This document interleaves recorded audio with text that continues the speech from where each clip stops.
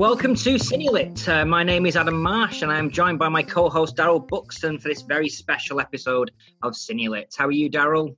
I'm fine, thanks, Adam. All set to go today. Looking forward to this. Yes, should be a good one today. As listeners may know, I am the cinema programmer at Quad in Derby in the heart of England. And as part of our remit to bring out the treasures of cinema to Derby cinema screens, we run 2 film festivals. Derby Film Festival is the first one. It's a broader festival focusing on new cinema from around the world. The festival mainly looks at, for want of a better word, art house cinema, world cinema.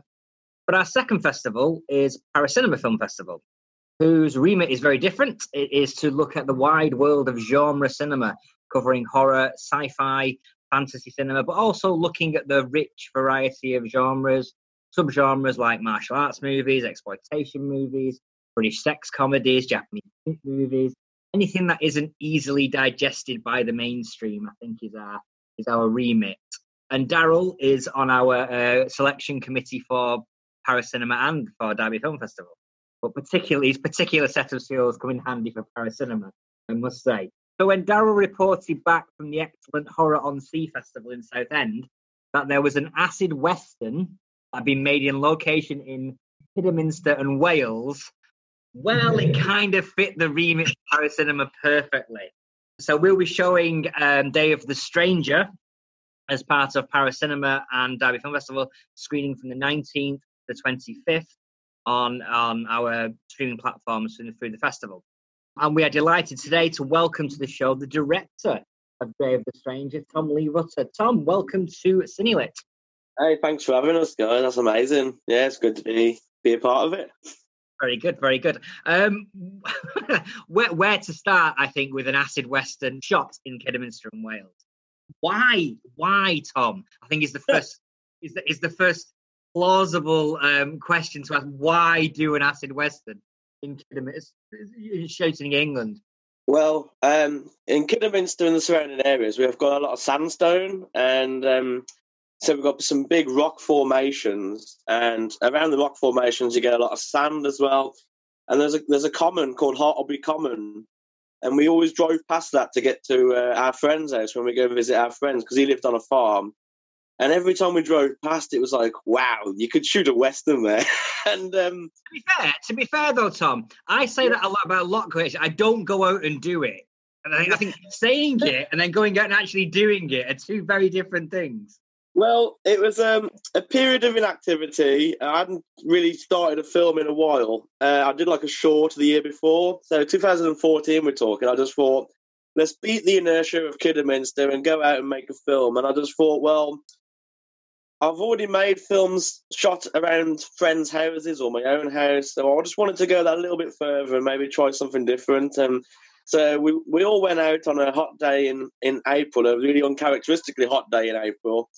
And we shot the first scene, and we just couldn't believe how good the results looked for what we were doing with no budget. So we thought, let's just pursue this and make a western.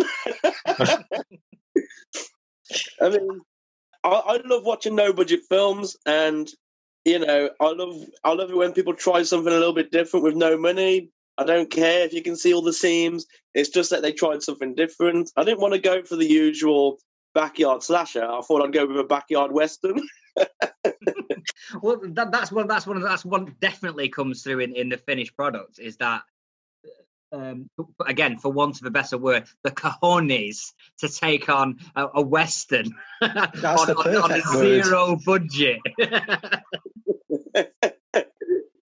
Well, we've got so many nice vistas and landscapes, and we're right in the middle of the countryside here. We're like semi-rural, so I just wanted to show off a lot of that, as well as, play cowboys and Indians somewhere, Tom, you mentioned there the magic year 2014 a minute ago. Tell us the story about how you started the film in 2014 and how it premiered in January this year. Well, that's a good one. So naturally, in a nutshell. Yeah, we bit off more than we could chew. Basically, we started off at quite a good momentum, and then obviously it started to fall away. and relationships started to fray. Everything you can imagine that came with the longevity of making a no-budget film started to show, and just things started to go wrong, basically. And it didn't help that we started without a script. I mean, we just went out and just shot something, and then I thought, well, I've got to build a film around this. And so I was knocking out like a first rough draft, which we started filming with. Then I'd realise halfway through filming that it wasn't working, so we'd have to refilm, rewrite, and it was just a constant. Reinvention of the film as we went along. I mean, I think you'd come about 2018. If somebody asked me what the film was about, I wouldn't be able to tell them. It got that muddled. So it became such a mess. And I just realised to kind of get the film finished to any standard, we'd have to just create more work for ourselves. And to be frank, I kind of got burnt out on it and had to give it a bit of a rest for a while. So I remember you coming to Paracinema, Tom, with your short Bella in the Witch Elm, which won our best short film that year. And I remember you asking me, I've got this Western I'm doing, I've shot half of it, I'm shot half of it. Do you think I should continue? And me, being the font of all amazing knowledge, went, knock it on the head, mate. Don't do it. Knock it on the head. Move on to something different. I'm glad you did not take my advice. Well, the thing is, I was ready to bin it several times, and you weren't alone in that. A few friends said to me, "Well, if it's not working for you, just get shot of it," But then, on the other hand, I'd show other friends like a rough cut or rough scenes, and they'd just say, "You've got to finish this, man." I'm like, okay, so.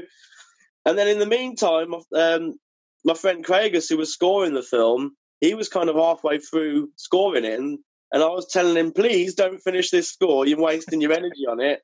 And he says, well, I've started putting a lot of work to this now. You've got to finish it. I'm thinking, so there's a bit of a gun now. I've got to finish it. No pressure. It does set a very strange way of making a movie.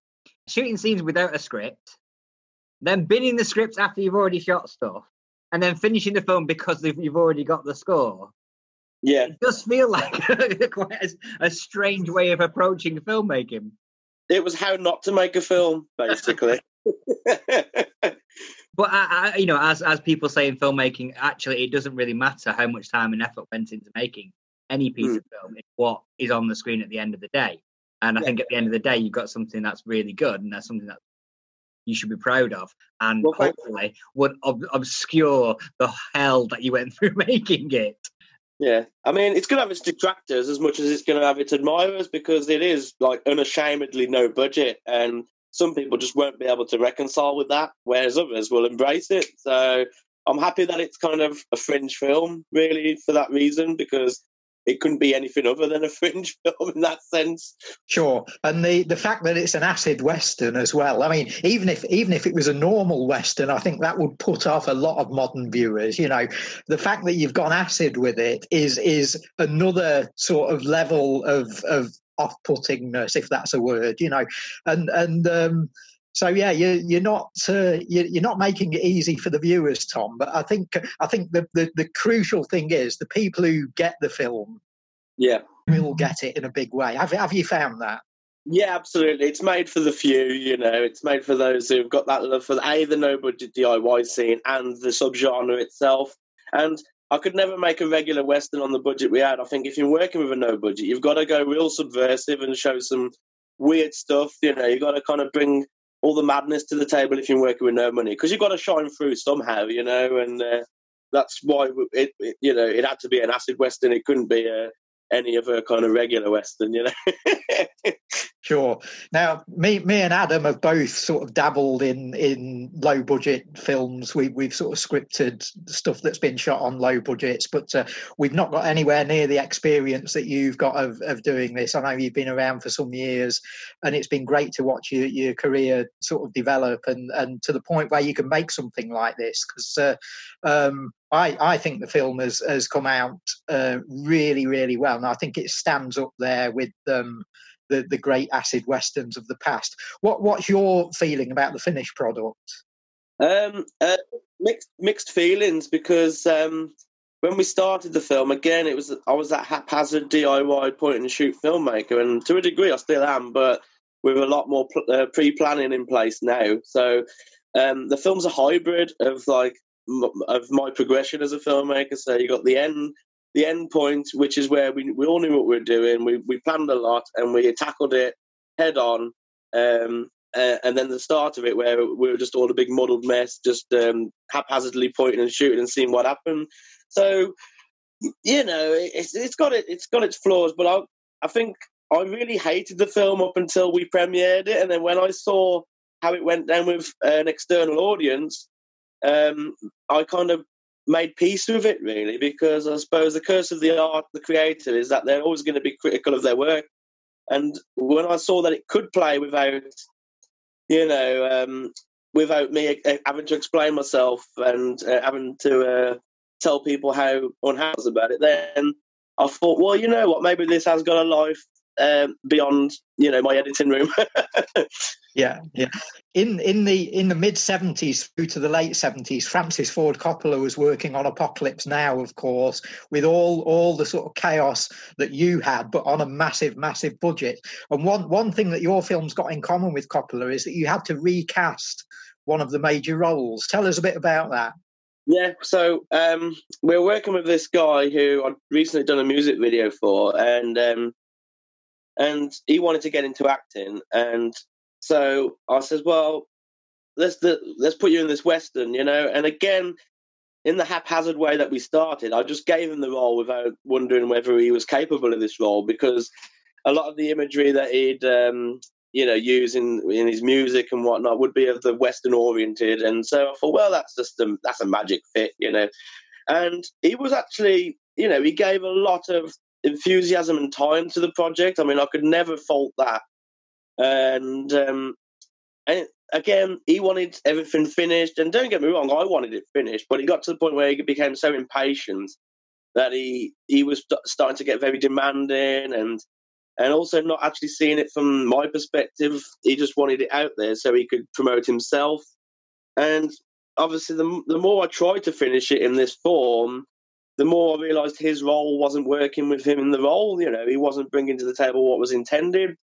And I couldn't see the woods for the trees for so long that it took me to actually take a step back. And when our relationship had kind of frayed to the point where he was actually making me he was putting me off making the film and finishing the film, and things reached an ugly point where he was getting very abusive. He was drinking a lot and then sending me all these abusive messages, and then the next day he'd act like it didn't happen. And then at one point, he even started to kind of, promote his own version of the film that he was going to make with some other filmmakers. So in a sense, he took ownership over the thing, which was quite incredible. I mean, one day I remember logging on to Facebook, and then I'd seen that he'd made his own posters for his own film called The Return of the Mysterious Stranger. And I thought, well, how is he returning if he hasn't even been here yet? And so things reached a point where we were able to kind of remove him from the project, and I thought the film is definitely dead in the water now. And I'd worked with Gary Baxter on my latest film, and we had such a fun day with him that it was thought over and suggested that maybe he could come in and we could reshoot the role. And at the time, the idea was so daunting to me that I thought, well, how could we even do that? Because we would travel up and down the country to Wales and back.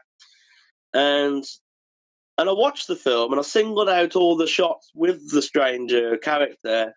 And then I wrote all the scenes down and thought, actually, this is doable, So in a hot August in 2019, we had Gary come to Kidderminster.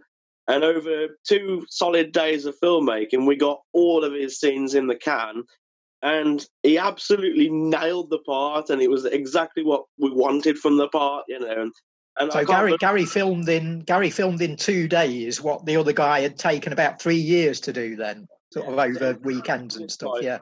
I mean, the reason we were reshooting again back then is partly because of my fault with my, the ham-fisted writing or misdirection, but also his lack of goods that he was bringing to the role. So I was increasingly unhappy. But Gary came and just absolutely nailed these scenes, you know. I mean, we weren't doing many takes at all. Yeah, he really stands out, Tom, in the movie. And I don't know whether that's maybe because when you were directing him, you knew a bit more about what the film was going to be at that point, so you could direct him better. But he really erupts on screen in many ways. Oh, it's definitely a mixture of the two. I mean, I was able to look at what the film was shaping up into being, and then I thought I could rewrite these scenes and make them even better. And because Dale, who plays Kane, was there from day one, he knew exactly what to bring to the role as well. So we were just all on the top of our game, and Gary had learned all his lines. And then he did, you know, he took a couple of hints of direction, but for the most part, he really inhabited that character. And he was one of the first actors I've worked with who really did inhabit the character. When he was dressed as the stranger, he was the stranger. It was so weird because it just wasn't Gary anymore. So it was amazing. It really was. Yeah, he was really good. I mean, he really reminded me of Bob from Twin Peaks. Oh, yeah. I'm looking at that. God, he's so much like Bob. It's like really channeling that Lynchian vibe there with that. There was this weird kind of, you know, redneck vibe going on. There's a bit of a Charlie Manson vibe going on. And that was just exactly the melting pot that we wanted, really, you know. So couldn't be happier with Gary. He was absolutely amazing. You saved the film. Now, talk a bit, Tom, about who this character is, and because he derives from an unusual source. Absolutely. Well, I think, obviously around the time we started the film, there was a clip from Will Vinton's film, The Adventures of Mark Twain, and it was kind of gone a bit viral because it was being touted on the internet as this scene that was too shocking for children, you know, this scene from a kid's film which was too dark for kids or whatnot. Yeah, isn't it called it's still on YouTube, I think, and it's called something like creepiest scene from a kid's film ever or something like that. So listeners can look that up and watch that. It blew my mind how deep it was and how dark it was. And obviously then I set to reading the source text. And that was a tricky task in itself because there's about 3 or 4 versions of Mark Twain's unfinished story of the mysterious stranger. So as I was reading it, I just thought, this would make a real good adaptation for a Western.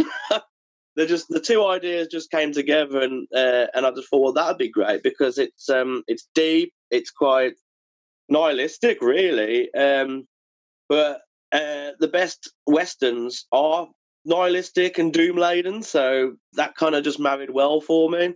So the stranger itself is basically the devil, you know, in more explicitly the devil in Mark Twain's story. But in the film, we wanted to point towards that, but we also wanted to make him a possible figment of the character's imagination. And we wanted him on this, you know, I don't know, I suppose you could call a crossroads of a potential afterlife. He's not exactly descending to a hell because he's possibly descending into his idea of hell because he's from, you know, the pious Wild West, you know.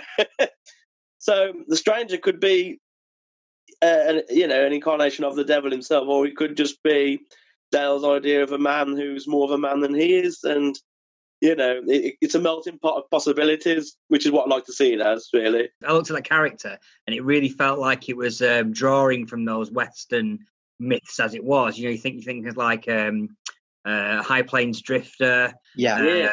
What was the other one I was thinking of? Obviously, Stephen King's Gunslinger, The Man in Black, that kind of character. And again, Stephen King's The Stand, where you have the character, very similar vibe going on in those things. Where was it just from that mysterious stranger, or was he drawing from other westerns as well? Oh yeah, I mean, he was going to be the typical Western badass. You know, he was a shit hot shot at everything, and you know, he never missed, and he just did everything better than the protagonist did. And obviously, you know, westerns are all about degrees of masculinity and masculine identity, and like my old man used to love John Wayne, because John Wayne was, you know, a man's man. So I wanted to kind of deconstruct that, really, and peel away the layers of what it took to be a man. And obviously, to do that, we needed a character who was more manly than, or better at being a man than our protagonist was. So he just encapsulated all the badasses that you'd see in a Western, really, and a little bit more, so he'd go a little bit deeper and a little bit more knowing. I wanted him to be like some guy who was a bit more of a shaman, who's, he was sitting up in the hills for long enough that he was doing all the peyote and whatnot.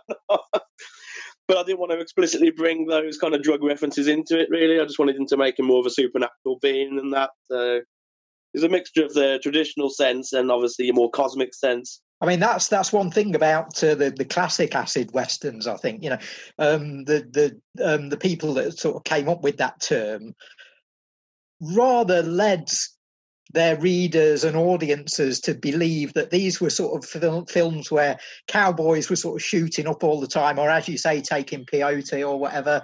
And they're really not like that. I think the idea of the acid western isn't that you're watching cowboys taking drugs. It's that you're watching cowboys do stuff that you think you're hallucinating. And and I think that's something you've absolutely nailed in your film. I mean, obviously, that a lot of that came from the sort of like Western publishing, where you had that strand of Western publishing, where it was weird Westerns, where it was Westerns but with a supernatural element to it, or something like that, which added that was rich in the subculture around first half of the century, last century. Yeah. And as you say, Adam, Clint Eastwood is someone who really, really has picked up on that over the years and put that into his movies, and not just his westerns either. But I think when you look at a character like High Plains Drifter or Pale Rider or Unforgiven, these guys are on that sort of plane where they're sort of hovering between life and death. And I think Dale as Kane in your film is right there too. And Gary playing the stranger really sort of spars off him and against him, and I think it's a real success. I think you've really absolutely got that just right. Thank you. Yeah. So Gary had to be the quintessential ferryman for Dale, really, and I think it comes across. And going back to High Plains Drifter, I mean, that was one of those films I watched, and I couldn't believe how much of a horror film it was. I mean, It's almost like John Carpenter had directed it. Incredible. And I just love films that are of a natural genre mash, not for a gimmicky sense. I mean, a great film encapsulates most genres into one, and it took the Western to really kind of stand out for me in that sense, especially El Topo. And as you say, these acid Westerns don't actually depict people taking drugs, but Jodorowsky himself said he wants his films to be the drug. Yeah. Well, that's like, what, 15, 20 minutes we've been talking now, and we've only just mentioned Alejandro Jodorowsky, the sort of gigantic, weird Chilean elephant in the room there. So let's talk about, me and Darryl did a podcast, and Rebecca did a podcast earlier on in the year. One of our very first, wasn't it? One of our very first, our second podcast, all about Alejandro Jodorowsky, and I don't think we scratch the surface in that podcast. I think what obviously he was a big influence on this. What did you draw from him and his films for making a Stranger? He's a filmmaker that just encapsulates everything, life, everything. All the facets of life, the ugliness, the beauty. And I initially watched Santa Sangre. This is the first film I watched of his, and I just could not believe what had happened before my eyes. It changed my life. And at the time, El Topo and the Holy Mountain weren't as readily available. I know Vision Video released a kind of really rough-looking cut of the Holy Mountain, but El Topo was really quite impossible to get hold of. I think the first mention of El Topo I ever heard was the making of The Exorcist, because they had the same Foley artist who was making all the sound effects for like Reagan's neck spinning around. I remember an anecdote about him using his leather wallet to make that sound, and they mentioned El Topo, and I thought, well, what's this film? And there's that little seed that gets planted in your head, and the name Jodorowsky and then I saw the trailer for the Holy Mountain, and I remember thinking, what on earth is this? And when I finally got around to seeing Santa Sangre, my mind just went, wow. So, and the same experience happened when I finally come to watch El Topo. It was a film that encapsulated everything. It was funny, it was scary, it was violent, it was beautiful. It was, he depicts all religions, all kinds of spirituality. He depicts society as the enemy, the capitalism and the violence. And it was just a film that just gave me such a wholesome experience. I thought there's really nobody quite like this who's ever done this, in cinema for me. And I worshipped him for so long after that. It took him a while to wash him out of my soul. I think the sort of mess of your production, which we've already talked about, and the sort of the long period over which the shoot took place, has really benefited from the fact that someone like Jodorowsky exists. Because you say in your DVD commentary, in the Blu-ray commentary, that there are anachronisms that sort of creep in that aren't supposed to be there. Anachronisms are a big part of the acid western, but yours are sort of there by accident, And then there's one particular shot where Dale, towards the end of the movie, you cut in some footage of him without his beard, without his facial hair, and you're sort of complaining about that on the commentary. But as I was watching that and listening to you talk, I thought, well, in El Topo, halfway through the film, Alejandro Jodorowsky cuts off all his hair. Yes. So it fits for me. How much did that sort of make you come to terms with what you'd made, and that if you had put something anachronistic in there by accident, or if your footage didn't quite match, or if the shots didn't quite match, at what point did you sort of embrace that? Yeah, well, it's always bringing that anarchic sense of, well, anything can happen, and when you're making experimental films, it's being able to have that freedom to throw in anything you want. And when I make films, I do usually have that sense of, well, why not just throw it in? It doesn't matter, does it? Why not just throw that in? Why won't? Why shouldn't that work? And then I suppose I reached a point in editing where I wished I was more of a more polished filmmaker, maybe. So I kind of started going against that idea. And then when it came to watching it again and watching Dale walk through all these different potential planes of existence, I figured, well, he would have different levels of facial hair because the possibilities are endless now. He's in a metaphysical world where he could be looking at an earlier version of himself or a later version of himself. So anything goes. So I thought, well, in a sense, you're looking at dream logic, and in dream logic, anything goes. I mean, originally, when we were making the film, I wanted him to wander so far into this vast landscape that he'd end up in present day, and we were going to have a couple of ramblers walk behind him, but I decided against the idea in the end. So that's great. Yeah, I mean, I love Jodorowsky's Holy Mountain, and of course Monty Python and the Holy Grail sort of end up like that as well. So, and Blazing Saddles as well, Darryl. Of course, the classic, the great acid western. Yeah. Well, I could have shared a lineage with those endings and just gone it on the. But originally, the original script did have a lot of meta references in, about the script itself showing up in one scene. There's a scene where Dale's in this altered state and he visits Gary Shell's Loomweather again, which is a scene I had to completely create in the editing because that scene originally starred the original actor playing the stranger. So I had to completely remove him and restructure the scene. And originally, the original actor playing the stranger and Gary Shell were discussing the script. So it went all meta. And I just realised later on throughout the film that maybe I just need to cut those little bits out and just hint towards it a little bit more than make it more explicit. I think it was mainly a result of me being a bit more self-conscious and a bit self-aware. I wanted to make it more of a product of what it is without having to say this is a no-budget film shot in England, So I think, sometimes those meta references in films of a low budget feel like a safety net. That's there more for the filmmaker than actually improving the screenplay. And I think taking those out and presenting it as it is. Point throughout all these psychedelic visuals, when he was really spinning out, I was going to zoom back on the computer monitor of me editing the film. But I decided against it, The way it's come out is just perfect, really. I think you've got just the right tone. You've not done too much of that sort of stuff. You've just put little bits and pieces in there by accident or design, And I think you've sort of embraced the the accidents. I wanted to ask about the differences between shooting something like Bella in the Wych Elm, which you shot in black and white, and I think the use of colour and the use of grading in Day of the Stranger is a standout. You know, it's something that audiences seeing the film will really notice, the use of colour and the use of design elements and so on.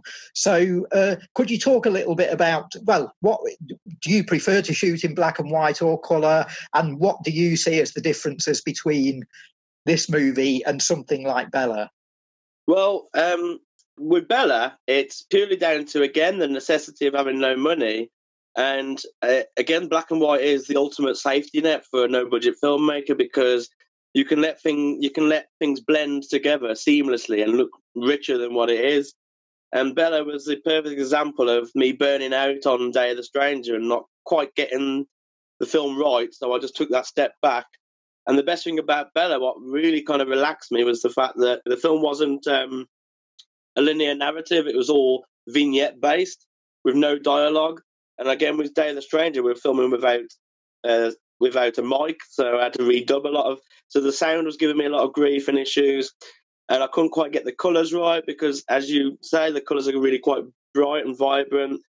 But I was really, really self-conscious about exploring colour with the no budget, so I retreated and did Bella and shot little vignettes of scenes and then strung it together with a narrator.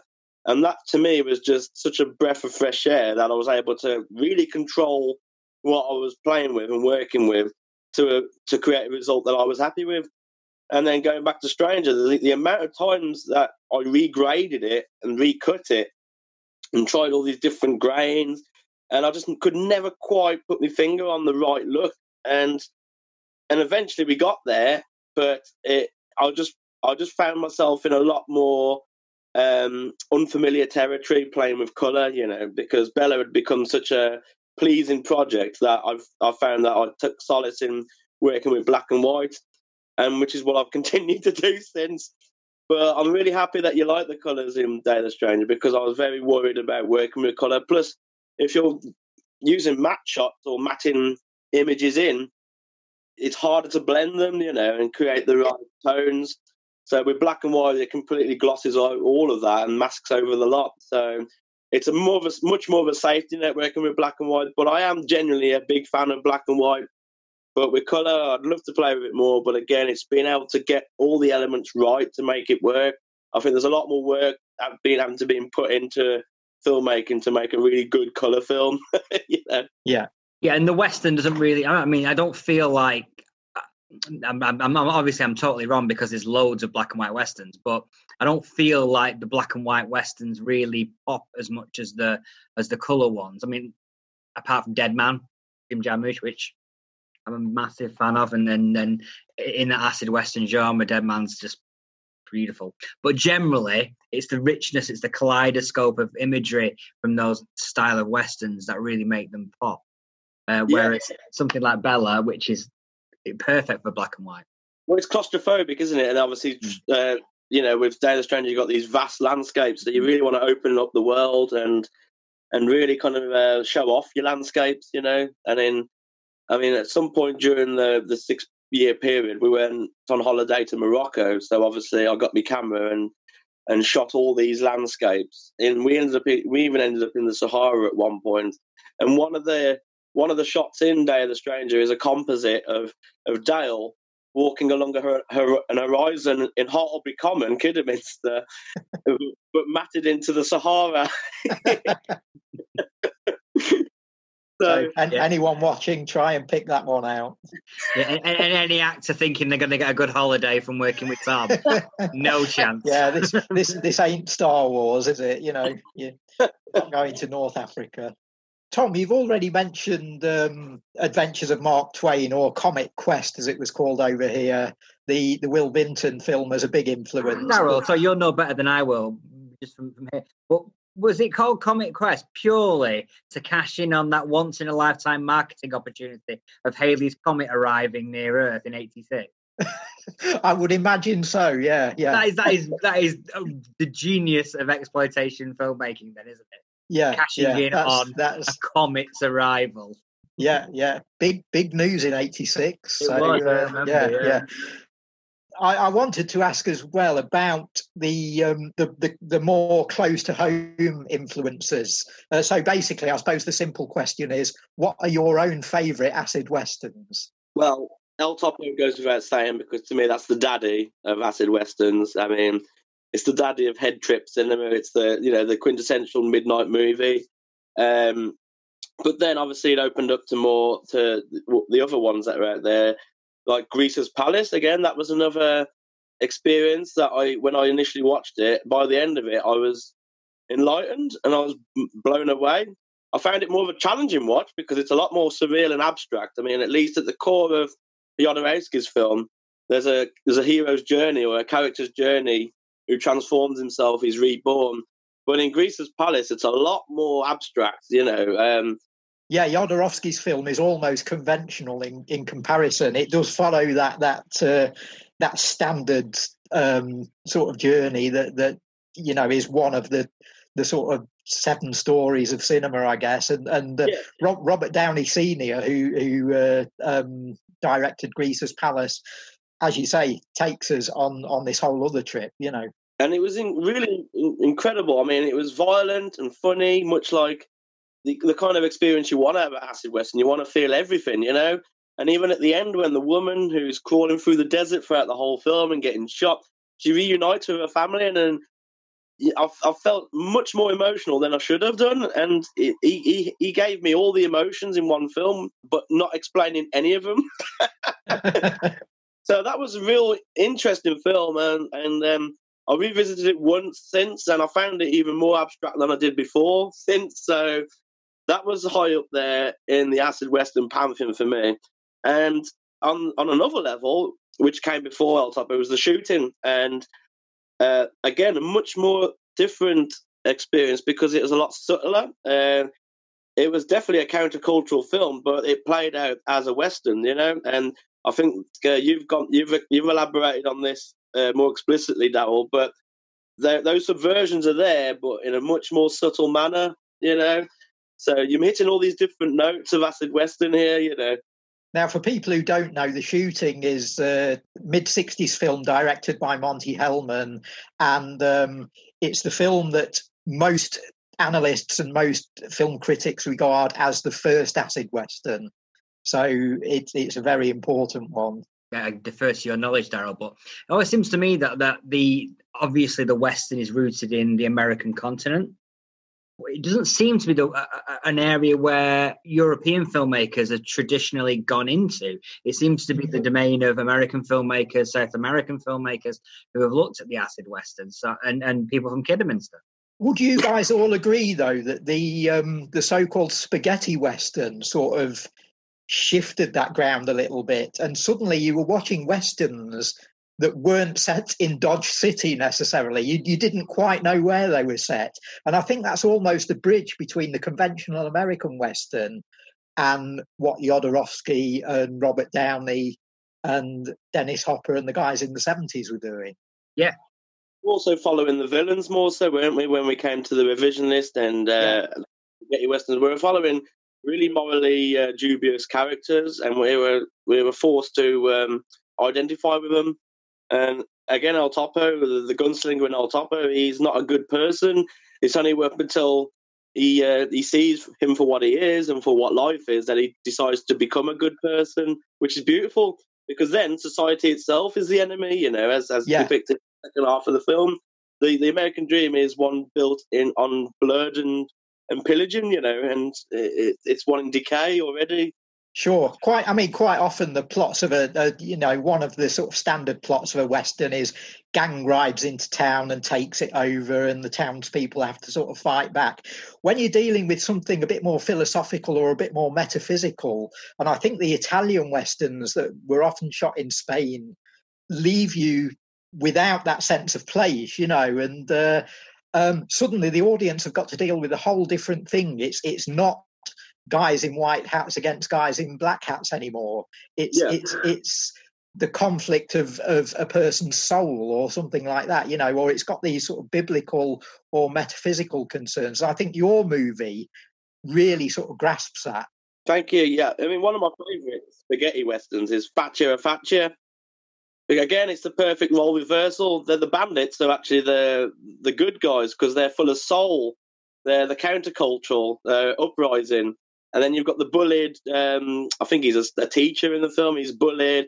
And then he rises to, you know, lead a sense of fascism and totalitarianism. And it's almost like his bitter revenge on the world. So, you know, you think this mousy kind of guy is going to become the, you know, this good guy against all these so-called bandits. But in respect, the bandits are the ones with the soul. Perfect. Do you think that there's something in the sort of maybe the religions of the country that feeds into these films? Because like you're thinking like South America and Spain and Italy, Catholic countries, a lot of searching in the soul and that kind of stuff happening in these things. I don't want to start unpacking that with Jodorowsky because he clearly studied every religion going, and he was into his Taoism and his and sure. He wanted to make a film that addressed every religion going, I think.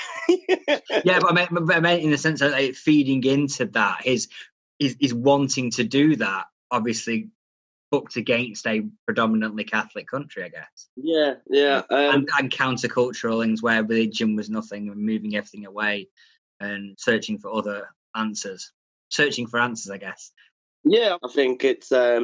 you're going to get a central character who has an awakening, which is a different way of thinking, and it goes against the herd or the society, which is believing in one God, and it goes against and he's obviously outcast for it, and they respond with violence. As is often the case. You can compare all that with something like Greaser's Palace, which is a very religious movie on its own terms, because it basically, in a weird way, tells the story of Jesus Christ. Yeah. But in an extraordinary, unconventional movie, Robert Downey's telling this very, very well-known story, or the greatest story ever told, if you like, you know. And Howard the Duck. Sorry. We knew you'd chip that one in, Adam. Yeah.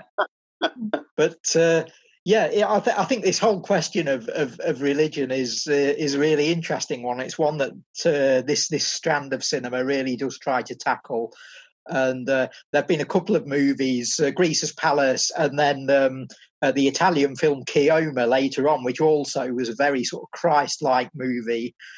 Sort of came in at the tail end of the spaghetti western, but turned out to be one of the very best ones. But that handles religion again in a much more conventional, much more linear way. And as you say, Jodorowsky and some of the other guys just explode the whole thing.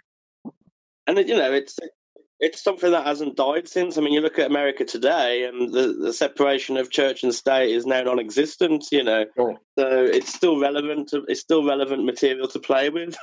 You know? Yeah, absolutely. So, Tom, what's next? I mean, you've done. It's hard to follow up on an acid western, isn't it? What do you do? Where do you go next after doing that? Oh, I'd love to make another western, but with more money. I'd love to go to Almeria and do it properly, but a gangster film in Rotherham or something like that. Yeah. Are you going to do a Jodorowsky and follow Tom's El Topo with Tom's The Holy Mountain? Possibly. Well, I have ideas that will go into that. Maybe marry because I'm a filmmaker of two halves at the moment. I like those head trip films, and I like films that are, you know, experimental and colourful and quite psychedelic. But I'm also a huge fan of drawing from my silent film aesthetics and really claustrophobic little Victorian pieces. And my next feature is the pocket film of Superstitions, which is a spiritual follow-up to Bella, because I had such a good time with Bella, and I wanted to kind of explore the techniques I was using to make Bella, but on a much broader scale. So it's a big vignette-based look at different various superstitions through the ages. I'm basically remaking Hexen unashamedly because that's what I was doing with Bella, and I'm doing it again here.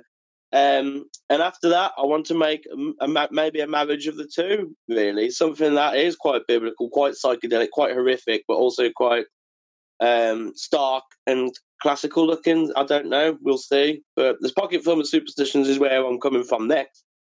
Great. We look forward to that. And by the sound of it, then you're heading towards doing almost like a silent movie acid western. Well, that would be really interesting. I mean, whatever's going to happen next is going to involve big landscapes. So I want to capture some more epic-looking vistas and marry that with some of these styles and aesthetics that I've already been playing with. So who knows? I mean, my ideas shift from one to the next all the time. I've got a list of films that I think this is the next film. And then the next day I'm thinking, no, that's the next film. And then it usually just takes me to pick up a camera and spontaneously shoot something for something to grow. I mean, interestingly enough, the Pocket Film of Superstitions grew out of my frustration of working with so many people when I can't pay them. So therefore, I'm relying on their kindness and their time. So I thought, well, let's try and make a film with no people at all and just maybe use hands. And then I started thinking about doing a 2-minute film on superstitions. And ironically, that's become the film with the biggest cast that I've ever worked with. Possibly the most money I've thrown at a film. So you can't second guess this game, really. So when's the ETA for Pocket Film of Superstitions, Tom? Well, we're meant to be much further into the process, but obviously, as of 2020, throwing a massive spanner in the works. We're a bit behind, but I've got about 30-35% left to film. We've got some more special guests on board to turn in roles. We shot with Caroline Munro back in February, so it was a great start of the year. And obviously March onwards, it kind of all went out the window. So I'm hoping to get another couple of special guests involved, a couple of really ambitious sequences to get in the can. But other than that, I'm hoping next year we'll see a finished cut. Fantastic. Well, we look forward to it immensely. Thank you so much for coming on. As I say, your film will be playing online as part of Paris Cinema from the 19th to the 25th. So listeners, do take notes and do try and tune in and check out Day of the Stranger. Cool. That wraps us up for another one. We will be back next time with a interview with a good friend of Tom Lewis's. Michael Fausti will be on the podcast to talk about his new film, Exit, which is playing also at Paris Cinema Film. So until then, we will see you soon. Take care.